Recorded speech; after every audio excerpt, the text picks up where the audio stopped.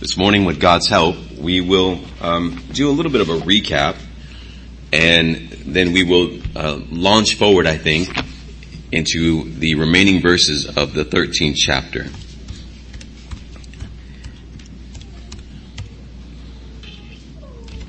Revelation chapter 13. This morning, with God's help, verses 11 through 18. This is the word of the Lord. Please give it your full attention. Verse 11. Then I saw another beast coming up out of the earth, and he had 2 horns like a lamb, and he spoke as a dragon. He exercises all the authority of the first beast in his presence, and he makes the earth and those who dwell in it to worship the first beast, whose fatal wound was healed. He performs great signs, so that he even makes fire come down out of heaven to the earth in the presence of men. And he deceives those who dwell on the earth because of the signs which it was given to him to perform in the presence of the beast, telling those who dwell on the earth to make an image to the beast who had the wound of the sword that has come to life. And it was given to him to give breath to the image of the beast, so that the image of the beast would even speak and cause as many as do not worship the image of the beast to be killed. And he causes all, small and great, the rich and the poor, the free man and the slaves, to be given a mark on their right hand or on their forehead. And he provides that no one will be able to buy or sell except the one who has the mark, either the name of the beast or the number of his name. Here is wisdom. Let him who has understanding calculate the number of the beast, for the number is that of a man, and his number is 666. This is the word of the Lord, saints. May God add a blessing to the reading of it. Let us now pray that God would bless the preaching of his word. Would you pray with me? Gracious Father, Son, and Holy Spirit, please be with us now as we consider these remaining verses of this 13th chapter. And Lord, give us wisdom. Give us wisdom to discern. Give us wisdom, Lord, to be warned. Give us wisdom to be aware. Give us wisdom to be prepared. Dear God, give us grace now to hear, to believe, and to obey. I decrease that you may increase. Be glorified in Christ's name, we pray. Amen. Please be seated.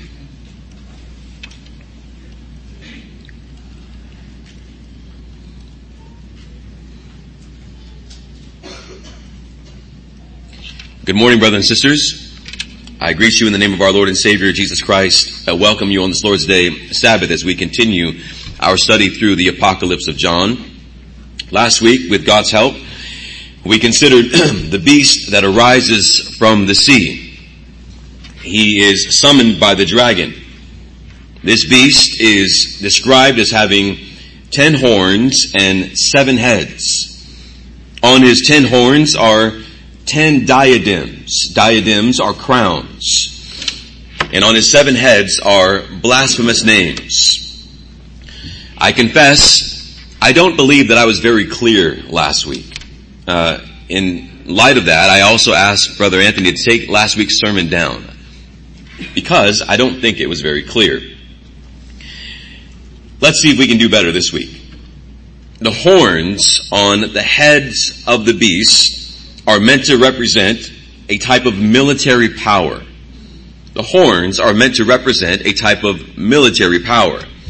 The crowns are meant to represent a type of ruling power, political. The beast, therefore, is symbolizing those who are in positions of ruling over nations and who have a type of authority to make war. The first beast represents those who sit in positions, seats of political power, and who have authority to make war. They are those who sit in the seats of kings, those who sit in the seats of princes and emperors, presidents, governors, and the like, those who have a ruling authority. They are those who sit in political seats of power, those who have a type of imperial rule over nations and who are able, with the push of a button, as it were, to make war. The first beast that arises from the sea represents ruling wicked powers. not in one part of the world or over just one part of a country, but wicked rulers all over the world. Remember, it is one beast that arises from the sea. It's one beast, but has many heads. And on those many heads, yes, there are horns, and on those horns there are crowns. And so when we think about this beast, we must not look to just one nation or to just one ruler, but we are to see that these rulers are all over the world. Wickedness is found all over in nations all over the world who are specifically opposing Christ and His church. They are more than influenced by, more than that, they are controlled by the dragon. The dragon, as we know, is the devil. They are his puppets.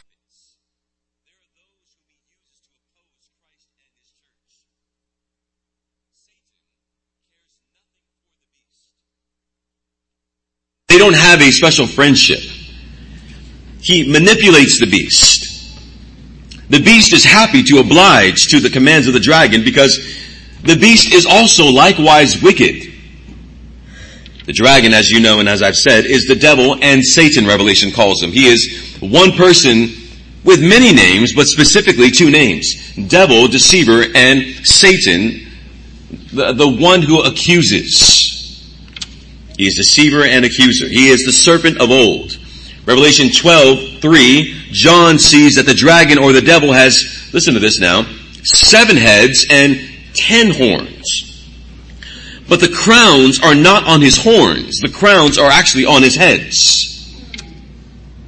That is because Satan rules over the beast. The beast has the crowns on his horns. Satan has the crowns on his head. Satan is king of the wicked in a limited sense. That's important, Revelation 9. He rules over demons, but not in an absolute sense. Revelation 9 explains that authority has been given to him. Keys to the bottomless pit have been given to him. But authority is not inherently his. The bottomless pit, the keys to the bottomless pit are also not inherently his. They've been handed to him by God. Now listen to this. In order to fulfill the purposes of God. That being both judgment, yes, and redemption. We've talked about this before. The beast has crowns on his horns because Revelation 13:2 explains the dragon gives the beast his power. The dragon gives the beast his throne and great authority. The beast has a type of delegated authority that's been given to him. This is important. The dragon does not concede power to the beast. He delegates power to the beast. He doesn't say to the beast, it's all yours, I don't want it. Rather, he delegates it to him. Satan, with the keys of Hades, Revelation 9, again, calls forth the beast from the abyss and authorizes his power, sending him as an empowered representative. As an empowered representative. When the beast acts, he acts wickedly because he is wicked. But he is ultimately acting on behalf of the one who has sent him. The beast arises from the sea. It's meant to symbolize that the beast arises from the bottomless pit, from the abyss, from the place of the damned, the place for Satan and his angels. He arises from there. And this first beast is given the positions of power. The beast is the forebeast of Daniel's vision in Daniel chapter 7. It's interesting that when one examines Daniel's visions, especially in chapter 7, there are 4 beasts. And every single one of those beasts, they're predators. Every single one of them. And there's a type of escalation in the ferocity of these beasts. There is a lion with wings like an eagle. Both are predators. Then there is a bear, another predator. Then there is a flying leopard, another predator. And then finally, there is one that is more ancient. One that can only be described in the manner as the dragons of old, of dragons of mythology. One brother asked, are these dragons real? If you've ever seen certain mythological dragons. Is that what John is referring to? I think it's important that we don't miss the symbolism behind it. It may or may not be, but the symbolism is what we must focus on. Each of the beasts that are described are no doubt terrifying. But this final beast that Daniel sees is dreadfully terrifying. He's extremely strong. His teeth, large teeth, are like iron. And he crushes all the other animals because of his size. He has 10 horns. Are we speaking about maybe an ancient dinosaur? It's possible. Daniel sees that this beast will come, but that's not the point. Daniel sees that this beast will come in the future. John sees that the future was upon him. Daniel looked to the future and saw that there would come one who would be like this ferocious beast. John looks back and sees that beast is here now. John, through the inspiration of the Holy Spirit, interprets Daniel's vision as not being something in the future, but being something that, as John wrote, was taking place right before his very eyes. Saints, we'll get to this in a moment, but you also should look around, and you, like John, can say, that beast that John was speaking about, they are also before my very eyes. We learned that the beast is the Antichrist. Though the word be not present here, what John is describing is perfectly aligned with what Antichrist is and who Antichrist is. For John, the Roman Empire was the beast that arose out of the sea. For John, the Roman Empire was being controlled by Satan. The political tyranny of Rome that was working against Christ and his church, it was being steered by Satan. Rome, if you like, was working on Satan's behalf. The emperors who sat in the seat of Rome ruled on the behalf of the dragon. They reigned wickedly on behalf of the dragon. Rome and the emperors who sat in the seat of rulership, they were not unwilling agents of Satan. They weren't sitting there saying, I wish I wasn't here, but I can't control myself. They were wicked, and they were sitting there because of their wickedness. And Satan was utilizing their wickedness for his kingdom.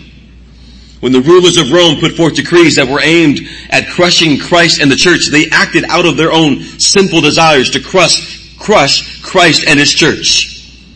Rome's hatred for Christ and his church was its own, and yet, in another sense, it was a hatred fueled by Satan. Both things are happening. Nations like Egypt, led by Pharaoh, who sought to enslave and destroy Israel. They were the beast working on behalf of Satan as his agent, yet their hatred was also their own. Those in that country who agreed with Pharaoh's opposition to Israel, they also were likewise agents of Satan, being used by Satan, and yet their hatred was also their own. When Israel began to journey into the promised land, they were opposed by Amalek, who fought Israel, who was trying to enter and pass to go into the promised land. Amalek was an agent of Satan. He was in line with the beast who arose out of the sea. When the Canaanites fought against Israel, they were agents of Satan.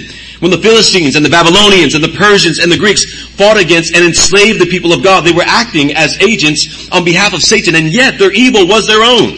And there was a type of escalation happening here as the promised seed who would come and crush the serpent's head, would draw nearer and nearer to fulfillment.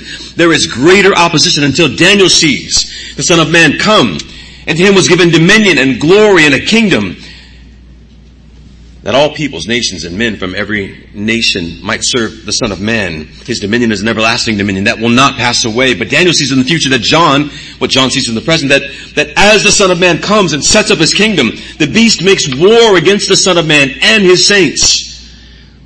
And the beast also has people from every nation, from tongues and tribes. When Christ rose from the dead, he marked the end of days, the final hour. Dear saints, John, when he was writing in the final hour. Today, we are living in the final hour. Christ can and will arrive at any moment. This is the final hour. During the time at which John lived, Rome epitomized the beast. The Roman Empire stood against Christ and his church.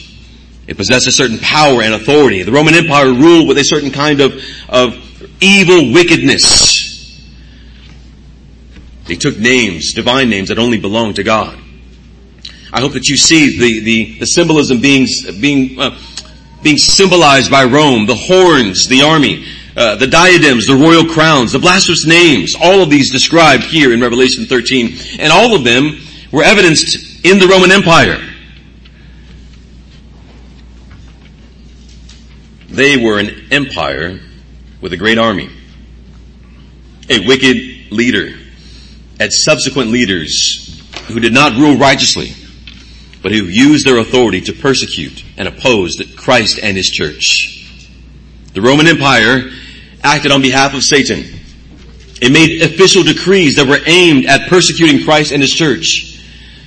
To be a Christian in the Roman Empire, which was where most Christians would be located at that time, came with heavy consequences. To be a Christian in the Roman Empire, where Christianity was at that time localized, it came with grave consequences. Christianity wasn't necessarily spread all over the world just yet. It was more localized. And so to be a Christian, again, was dangerous during this time.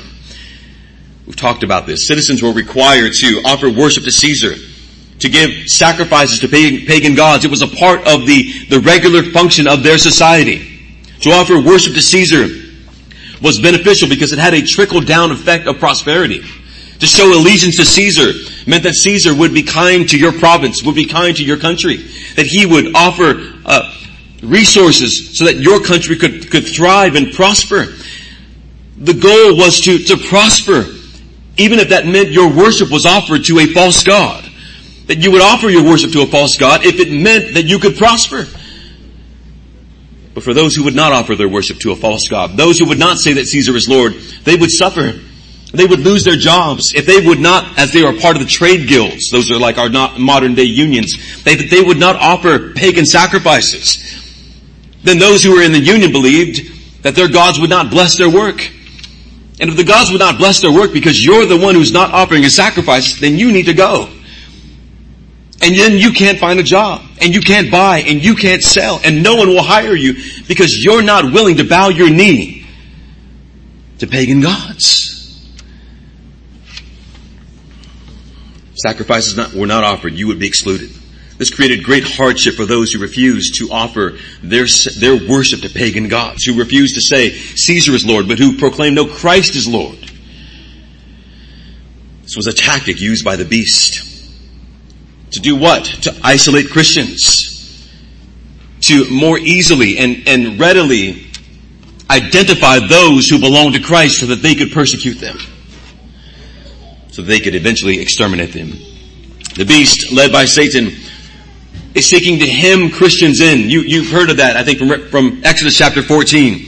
When the Israelites, they were hemmed in by the sea and by the desert, or by Pharaoh's army. They're hemmed in. It's what the beast wants to do to Christians. Hem them in. Expose them. Isolate them. And then attack them. Many of our brothers and sisters fled. Many of our brothers and sisters were imprisoned. Many of them were persecuted unto death. Even still today. Revelation 12, we learn that the dragon, because he has been thrown down, pursues the woman in order to persecute her unto death because his time is short. In Revelation 13, this is exactly what's taking place. The beast is being utilized by Satan. The beast, Satan uses those in high positions of authority to legislate laws that oppose Christ and his church. Saints, I could have done better last week, and I apologize in explaining all of this. The beast who sits in a seat of power, whether he be that of a king or queen or pope or president or supreme leader, legislates laws that are intended to oppose Christ and his church. It's not found in one country, but it's found in all countries throughout the world. Even in this country. We are called to pray for our leaders, aren't we? That we know that they are there because God permits, yes, but that they would rule in righteous manners. And here and throughout the world, leaders arise that have wicked agendas that are opposed to Christ and his church. We need to see this as being demonic. We need to see this as being a work of Satan. This has been evident throughout the centuries since Christ inaugurated his kingdom by his resurrection.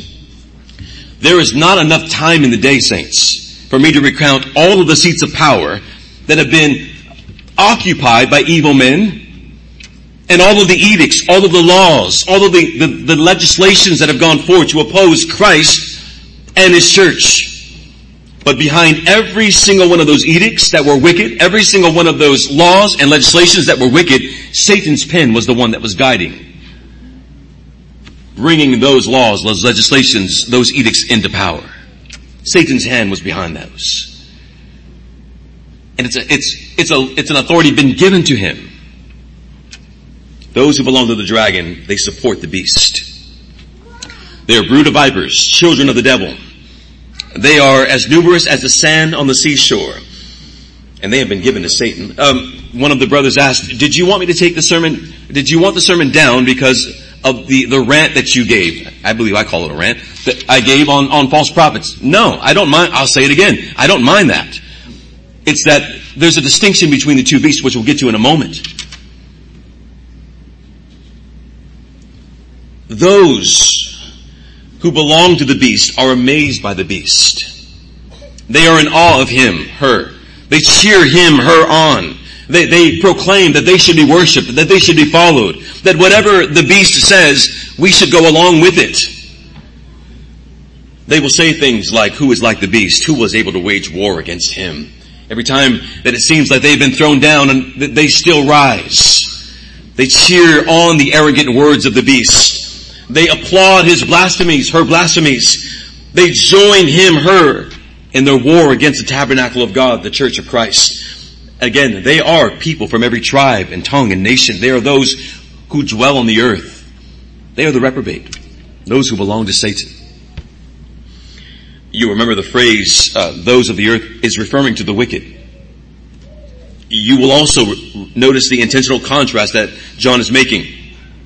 Now listen to this, because I think this is the point. As God the Father sends the Son, Jesus Christ, to defeat Satan, to redeem a people, to establish his kingdom, the devil sends his Antichrist to secure allegiance for his wicked kingdom. Watch this parody. Those who belong to Christ are as numerous as the sand on the seashore. Those who belong to Satan are likewise as numerous as the sand on the seashore. Christ has come to establish his kingdom, and all authority has been given to him. Satan sends the Antichrist with a false kingdom, one that has fallen, and proclaims that he has false authority. Christ appropriately accepts the divine names of the I Am, Lord and God. The Antichrist inappropriately, blasphemously takes divine names that do not belong to him. See this contrast? Christ exalts the Father. The Antichrist exalts the dragon. Himself. I should say. Let's make the distinction. Christ takes a fatal wound. He truly died. He truly rose, and praise and glory truly belongs to him because of his victory over sin, death, and Satan. The Antichrist is fatally wounded, and yet appears to thrive, even though he has been defeated. Christ built his church. The Antichrist seeks to destroy the church. Christ's earthly ministry lasts 3.5 years. The Antichrist will be allowed to oppose the church for a symbolic 3.5 years, 42 months. Satan is seeking to make a mockery of Christ and his work.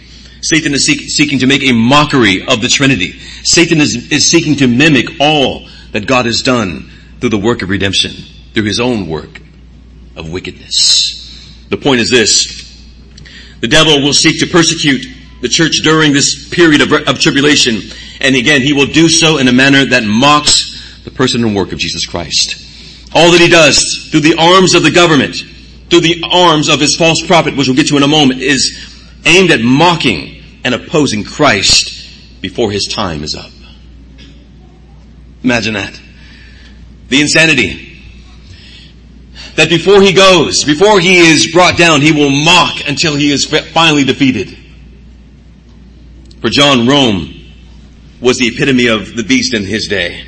But as we discussed, nations after nations arise after Rome, leaving a legacy of mocking and opposing Christ and his church. Every nation whose leader takes legal aim at the church is Antichrist and led by the devil. Every nation. that takes legal aim at Christ and his church has the spirit of Antichrist. When laws arise that make the preaching of the gospel illegal, Antichrist is behind that. When laws arise that legalize abortion, Antichrist is behind that. When laws arise that legalize gay marriage, Antichrist is behind that. When we gather for worship, and we must take great care to get to the place of worship safely, Antichrist is behind that. When passing out Christian literature, evangelism, calling men to repent and to convert is illegal, Antichrist is behind that. Dear saints, there is a call for us to be aware, to be wise, and to be prepared. This beast not only arises from the sea, and not only arises from the seat of government, but John sees that there is another beast, and he arises this time from the earth. I have just 2 points, and they'll be short this morning. I thank you for allowing me to, I pray, clear up some of the maybe confusion from last week. But John sees in Revelation 13:11, then I saw another beast coming up out of the earth, this time the earth. And he had 2 horns like a lamb, and he spoke as a dragon. The beast that arises from the sea represents political tyranny that pursues the church in order to persecute her. And now a beast arises from the earth, and he is a false prophet who speaks on behalf of Christ, or who speaks on behalf of the beast, I should say. The first beast is of Daniel's vision, Daniel 7. The second beast is of Daniel's vision, Daniel chapter 8. The second beast comes with the authority of the first beast who is empowered by the dragon. While authority is given to the first beast, is exercised in the political realm, the authority of the second beast is exercised most often in the religious realm. Most often in the religious realm. I think it's important that I, again, clarify, I conflated these 2 beasts last week. I made them sound like it's all just one. They work together, but they are distinct. They are collaborating together in their work against Christ and his church, but they are distinct. It's important that we use wisdom to see them. They are a part of the same dark kingdom. They exercise authority, but in different realms. The second beast is repeatedly called the false prophet. Revelation 16:13, Revelation 19:20, Revelation 20:10. You'll get those from me later. He is the false prophet. He is the antithesis, the opposite of the true prophet who leads people to worship the one true God. This false prophet leads the earth and those who dwell in it to worship the first beast. Now, follow this. The idea of worship up to the beast is not just limited to religious gatherings, though. The false prophet is mostly seen in the religious setting, but he's not limited to the religious setting. Although most often we will find him in the religious setting. But this second beast includes all those who call all people to support the ideologies that are contrary to the will of God, and that encourage worship to be directed to a place other than God. The point is that the second beast is an advocate of the first. He's sent by Satan.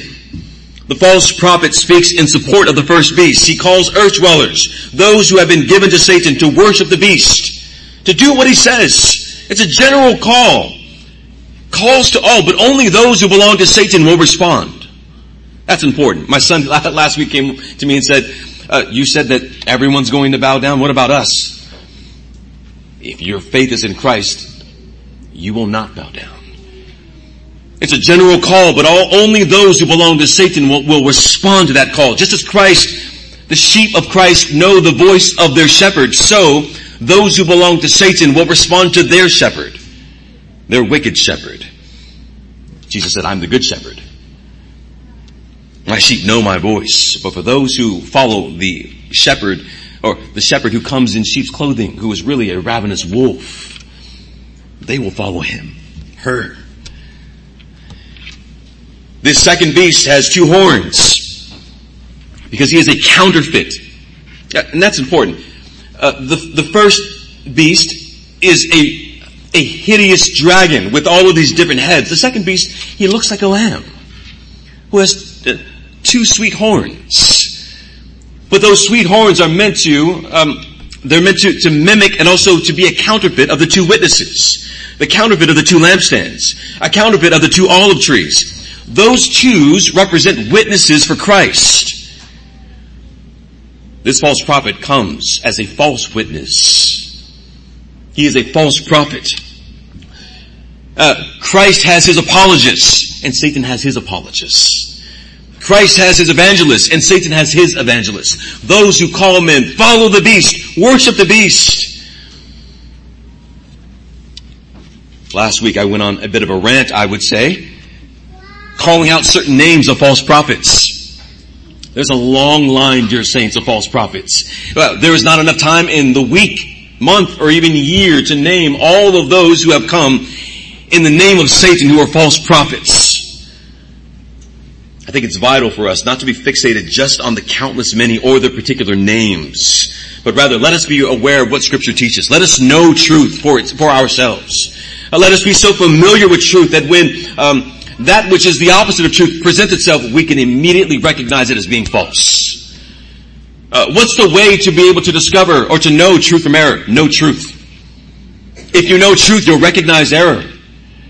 The first and the second beast, they come in the spirit of Antichrist. The second beast presents himself outwardly as a lamb, but inwardly he is a ravenous wolf. The first beast is obviously terrifying. The second beast seems to be innocent like a lamb. In Matthew chapter 7, our Lord calls his people to discern wolves who come in sheep's clothing. The false prophet who has the spirit of Antichrist professes to represent the truth, who appears harmless like a lamb. He's alluring. He's charismatic. He's charming. But his inner dragon is revealed when he speaks. What is revealed? Now, let's be careful about this. We don't want to say, he looks like a lamb, but he's so demonic his voice sounds demonic. Like it's not like that, no. When he speaks heresy. When he speaks the opposite of truth. That's why he speaks like a dragon. He might even have a soothing voice. He might even have a pleasant voice that when you hear, you say, I actually like the voice. It doesn't sound like a dragon to me, but the content is what we must focus on. What is he saying? Rather than leading people to worship God, she leads people to worship Satan, the beast. This is what was taking place in the churches of Asia Minor, wasn't it? The false teachings of the Nicolaitans in Ephesus were teaching a mixed Christianity of Christianity and paganism, condemned by Christ, but still leading people to it. False teaching of Pergamum, the false teaching of Balaam, the false prophets who came in the spirit of Jezebel, teaching people to fornicate. It was in the church. Jesus said that they will rise up from among you. They will find themselves, we will find them in and around us. The Antichrist of Thyatira, false teachers who were polluting the church in Sardis, all were being approached by men and women who outwardly appeared to be lamb, but inwardly they desired to devour. It's difficult sometimes to see past a handsome or pretty smile, to see the devil behind it. It's difficult sometimes to look past a personality. It's a challenge to overlook a likable person, isn't it? To see the deception. We say, he's so likable when he preaches. Saints, you should not want someone who, when they preach, you say about them only, they're very likable. Preaching truth is not going to be likable all the time. If someone is always likable, and that's what draws you to them, rather than truth, then dear saints, be careful. Use wisdom. Be on guard. Do not allow yourself to be drawn in by someone just because they smile when they preach. We can think of automatically, can't we? Don't just think of that one person. There's plenty of them. Don't just allow yourself to say, I like the person, therefore I'm going to listen to them. Listen to, saints, Sometimes the ones who are not likable are the ones you need to listen to because they're telling you the truth. We most often like the person because they're telling us what we want to hear, not what we necessarily need to hear. Don't follow don't say, I want him to be, don't say, I follow that elder, or whatever other person who might be an elder because I just like them. Are they telling you the truth? When it hurts. Even though it hurts. Because it's from God's Word and we know that we need to hear that. Oftentimes we believe, I can recognize them. They're wearing finely tailored suits and jewelry. Saints, I spoke one time and said, be careful who are dressed nicely. And then when we left, a man said, hey, you're dressed nice. What about you?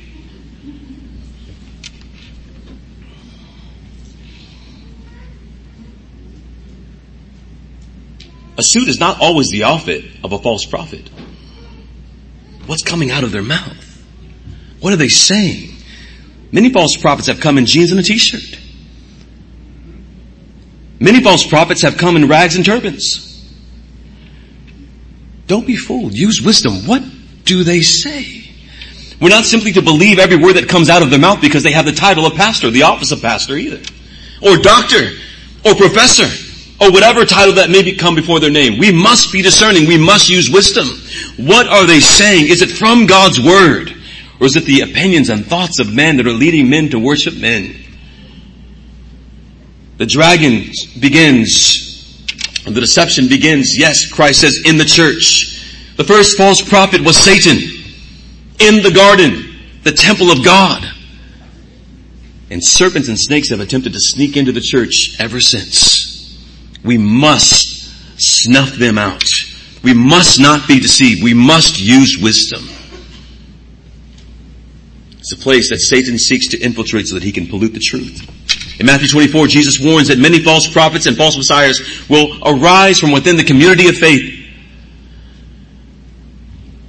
As Christ relentlessly constructs his church with the truth of the gospel, Satan relentlessly seeks to tear it down by polluting the truth. And he does so by the mouth of false prophets. We must use wisdom. We must be aware. The second beast is the so-called pastor who is not only questioning the deity of Christ, claiming Jesus never claimed to be God, but is also preaching another gospel, which is no gospel at all. This so-called pastor not only questions the reliability of the Scriptures, the inerrancy of the Scriptures, but also argues from the pulpit to support political policies that are contrary to faith delivered to the saints. Beware of the pastor who uses his pulpit to promote political laws and policies that are contrary to the Word of God. They will even attempt to reinterpret Scriptures, creating a doctrine of devils. They are not the true church. They are a synagogue of devils and Satans. It's spirit of Antichrist. We must know what God has said and hold fast to that truth. We must use wisdom.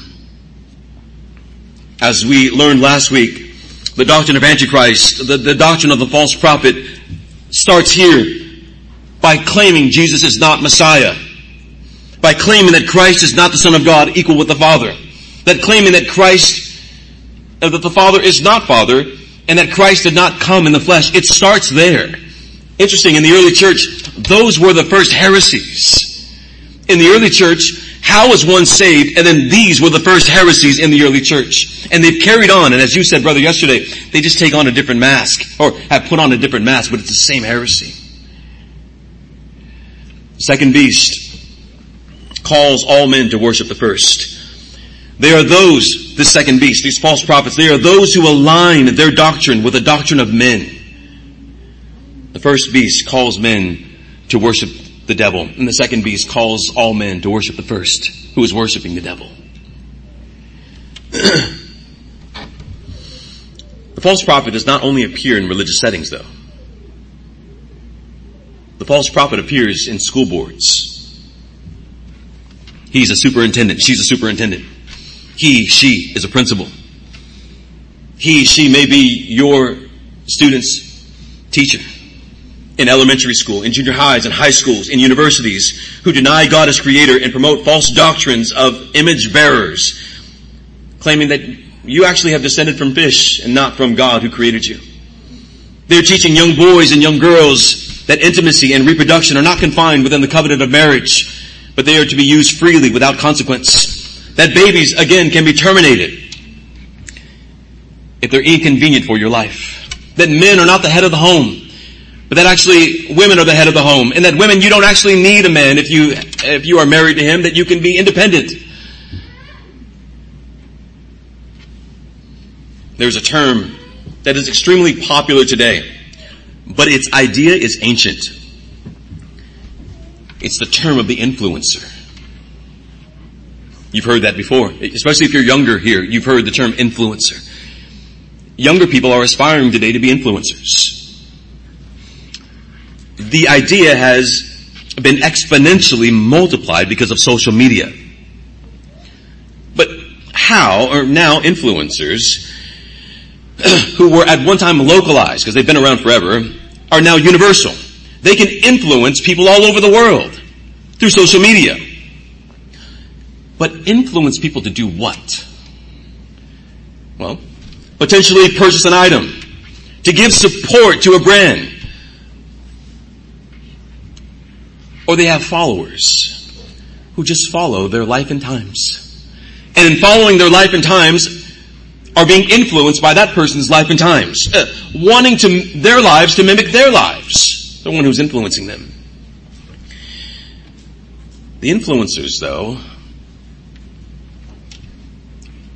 are essentially calling people, for lack of a better word, they are calling people to worship. The influencer is calling people, give support, promote, look to, believe in an ideology. Now there are those who are influencing to glorify God. They will point you to Christ. Praise God for that. And the same platform can be used by the devil to influence people, to follow, to believe in, and to support the beast. Believe in this ideology. Support this political policy. Do what the beast says. It's a good idea. We've experienced this in some way, haven't we, recently? The ideologies, they begin as slogans. They turn into policies. And we think that they begin at the grass level, that they begin on the ground. They begin lower than the ground. They begin in hell. And the slogans have taken on different slogans throughout all of the centuries. Not just in our century. You're automatically thinking of, I know this slogan, and I know that slogan. Think about all the slogans throughout all the world.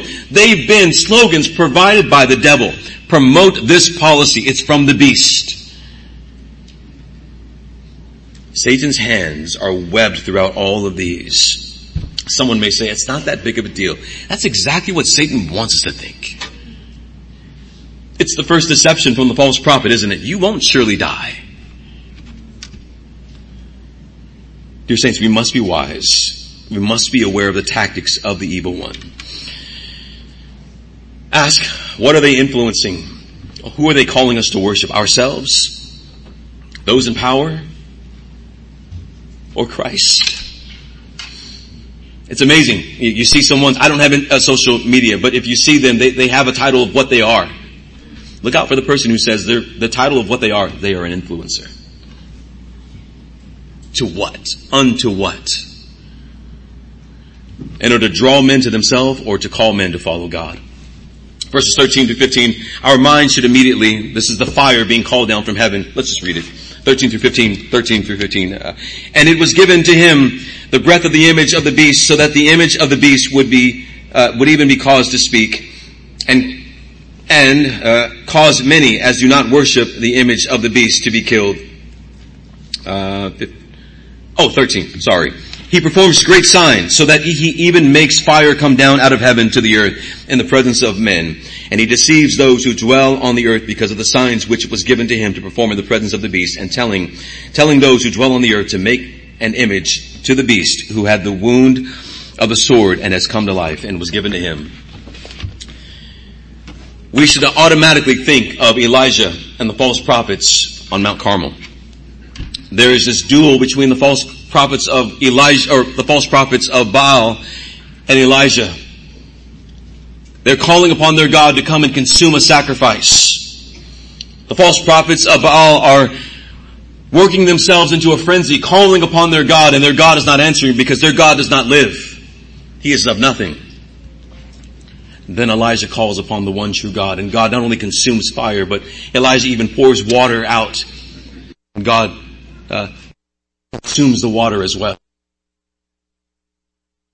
But here in verse 13, the false prophets are said to be able to call down fire from heaven. What does this mean? The next word in verse 14 is deceives those who dwell. Meaning this, that the beast succeeds in his deception. Let us not for one moment think that Satan has any power over you, because it's over those who dwell on the earth. But also, let us beware of this. The Lord Jesus Christ said that many false prophets will come and they will perform signs. But it's not by the power of God. It's by the power that they claim that Christ was performing signs, by the power of Beelzebub, by the power of Satan. Can someone perform a sign and it not be of God? The Lord Jesus says yes. Well, if they performed a sign, does that mean that they are from God? How do you know that someone is from God? It's not just signs. It's what they say. If the false prophet is calling people to worship someone other than Christ, if the false prophet is calling people to worship them, to give them glory, to support them in some kind of way, and yet they are teaching heresy, they are a false prophet in spite of whatever signs they may be performing. The Lord Jesus said Paul also said that there are lying signs. They look like signs, but they're a lying sign, and they come from one who is a liar. Let us beware. The point? Let us use wisdom and let us beware. Secondly and finally, the mark of the beast. I'm sure that we're all waiting for this verse. 16 through 18. I'm not even going to read it. You know it. Much speculation has been made over these verses. I will not go into all of the various interpretations of these verses. But this. For Israel, they were to keep the law of God upon their head and upon their hand. It was to symbolize that God's word was to direct their thoughts, their actions. And those who belong to God, because they are sealed by God, would have their thoughts, therefore, and their actions, therefore, motivated by God. But for those who belong to the beast, there's a mark on their forehead and there's a mark on their hand, isn't there? Because their thoughts and actions are directed by the beast. The mark of the beast is devotion to the worship of the beast. It's the going along with. It's the supporting. It's the promoting of worship of worldly, godless ideologies, policies, laws, beliefs, and that oppose Christ.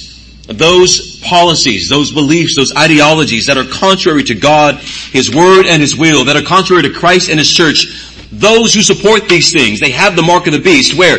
It's in their minds and they act upon them in their lives. They are marked by the beast. Now someone may say, I know someone right now who is not walking with Christ right now. That's right now. Let's pray for them. Let's pray that God draw them out of their darkness. But this mark is not a physical mark. It's a spiritual mark. It's not a literal mark in the sense that you can see it. But it's a spiritual mark. It's not a computer chip, saints. It's not getting the vaccine and the vaccine has a small chip in it that we didn't know. It's not that. In matter of fact, a computer chip would not have been helpful in John's day, would it have been? It's spiritual. The seal or name of a true believer is invisible, therefore spiritual. And so it is with the mark of the beast. It is spiritual and therefore it is invisible. But it's evidenced in thought and actions. In the early days, though, a certificate was given to those who offered a pinch of incense to pagan gods. Because they had been obedient to the state, because they had offered this pinch of incense, offering worship to pagan gods, they were given a certificate saying that they had done these things, therefore they could buy and sell. It could be possible that a day like that comes. But for now, the mark of the beast is those who have their thoughts and actions directed toward worshiping Satan and all of his desires. We must be wise. We must be discerning. Saints, John tells us to calculate the number of those who belong to the beast because they have a number. It's called 666. It's the number of the Antichrist. I told my wife this is going to be the most straightforward explanation of this number that you'll ever hear. Man was made on the sixth day. 7 represents completeness. Therefore, 666 is meant to represent incompleteness of man, or man's sin. The sinful incompleteness of man. 3 times. The beast epitomizes imperfection while appearing to achieve divine perfection. 666 is simply this: man giving glory to man, and in the process mocking God. It is a mock of the Holy Trinity, and the dragon, the beast, and the false prophet attempt to mimic the Father, Son, and the Holy Spirit, and they will always fail. This was seen in the 7 churches of Asia Minor that were representative of what the Church Catholic should expect. Those who would not go along with Caesar would find it difficult to buy and sell, to find employment and to feed their families. But they would not take the mark of the beast because they did not love their lives that much. Remember that? They did not love their lives so much that they would seek to preserve their life. How would they be able to preserve their life? By bowing their knee to the beast. They did not love their lives so much that they would say, fine, I'll give in. If I don't give in, I'm going to starve. They're going to starve. I've got to feed my kids. God will understand. Instead, they don't love their lives that much that they're willing to give themselves over to the idolatry of pagan worship.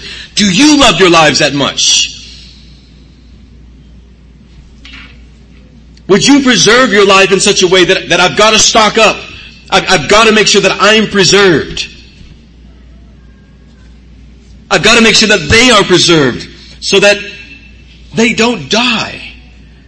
So let us bow our knee so that we can live. Do you see? Satan, he hems you in and then he forces you with a choice. Bow your knee or die.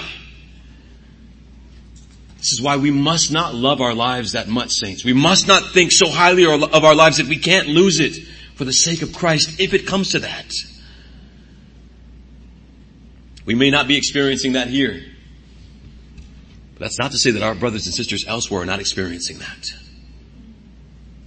Convert or die. Bow your knee or die. Not yet reached our shores, has it? But it doesn't necessarily have to reach that point in order for us to experience persecution. You could be experiencing persecution in this. That because they've seen that you're a Christian on social media, the church that you go to, the church that preaches what we preach here, you're no longer welcome to work there. Maybe you're fired from your job. We've known of bakers, haven't we, who because they would not bake a cake for homosexuals have lost their business licenses. There may come a time in this country when churches lose their tax exemption. It may not always be just in the case of face the sword and die. There are other methods of persecution. And what will we do? Okay, I'll give in. I'll acquiesce to the world that opposes Christ and His church. Don't be surprised when you're called a bigot. Don't be surprised when you're called intolerant. Don't be surprised when you're called unloving because you don't support the Antichrist. Don't be surprised when you get ostracized because you're not going along with. Don't be surprised when you're out in public talking about Christ, as we were yesterday at a restaurant, and people give you weird looks. Don't be surprised when you're attacked physically and verbally. Now, this may not be the same for everyone, but it will be the normal experience for those who are sojourning to the land of promise, heavenly Jerusalem. Interesting, when we come to the 14th chapter, there is Christ. He's standing on Mount Zion. And do you know who's standing with him? 144,000. 144,000 are standing with Christ. They are standing with Christ. They are you and me. And they have his name and the name of his Father written on their foreheads. From the 13th chapter of those who have this mark to the very next verse in chapter 14, Jesus is standing there victorious with 144, and we know that 144,000 represents the whole church of all time. And they have the name of the Father and the name of the Son on their foreheads. And guess what they're doing? They're singing a new song. New song always means a song of victory. They are standing victorious with Christ. You might imagine this great army who is already victorious. Oh gosh, and if you can imagine the sound of an army that is as numerous as the sand on the seashore, a number that no man can count, shouting in victory, singing a song of victory with their victorious King. Dear saints, what a scene that will be when our voices cannot be heard because they are drowned out by the multitude of voices who are singing in unison victory of the King. Satan has no victory over you. It's why when we read Revelation, we should not just break it off into chapters and go, oh, that's pretty devastating. Keep reading. Keep reading. Be aware. If you're an unbeliever, turn to Christ. Turn away from the ideologies of this world. Turn away from those policies that seek to persecute Christ and his church, that are antichrist, that are against God and his word. Be wise. Use wisdom. Know truth. Recognize those who are false prophets. Look behind all of the things that are exterior that men are most likely drawn to. And be ready. Be ready at all times. Have your lamps filled with oil. Be ready and expecting your Savior to arrive. Call your children to repent. Call your children to believe in Christ. Call them to be prepared. Call them not to just come to church and sit there and not go and go through the motions and not actually think that this message is also for them. It's for everyone who has ears to hear. Be ready. Our Savior, our bridegroom comes at any moment. Let us not love the world so much that we say, there was still more that I wanted to do here. There's still more that I wanted to accomplish. No, Lord, come quickly. Come quickly. Let us pray.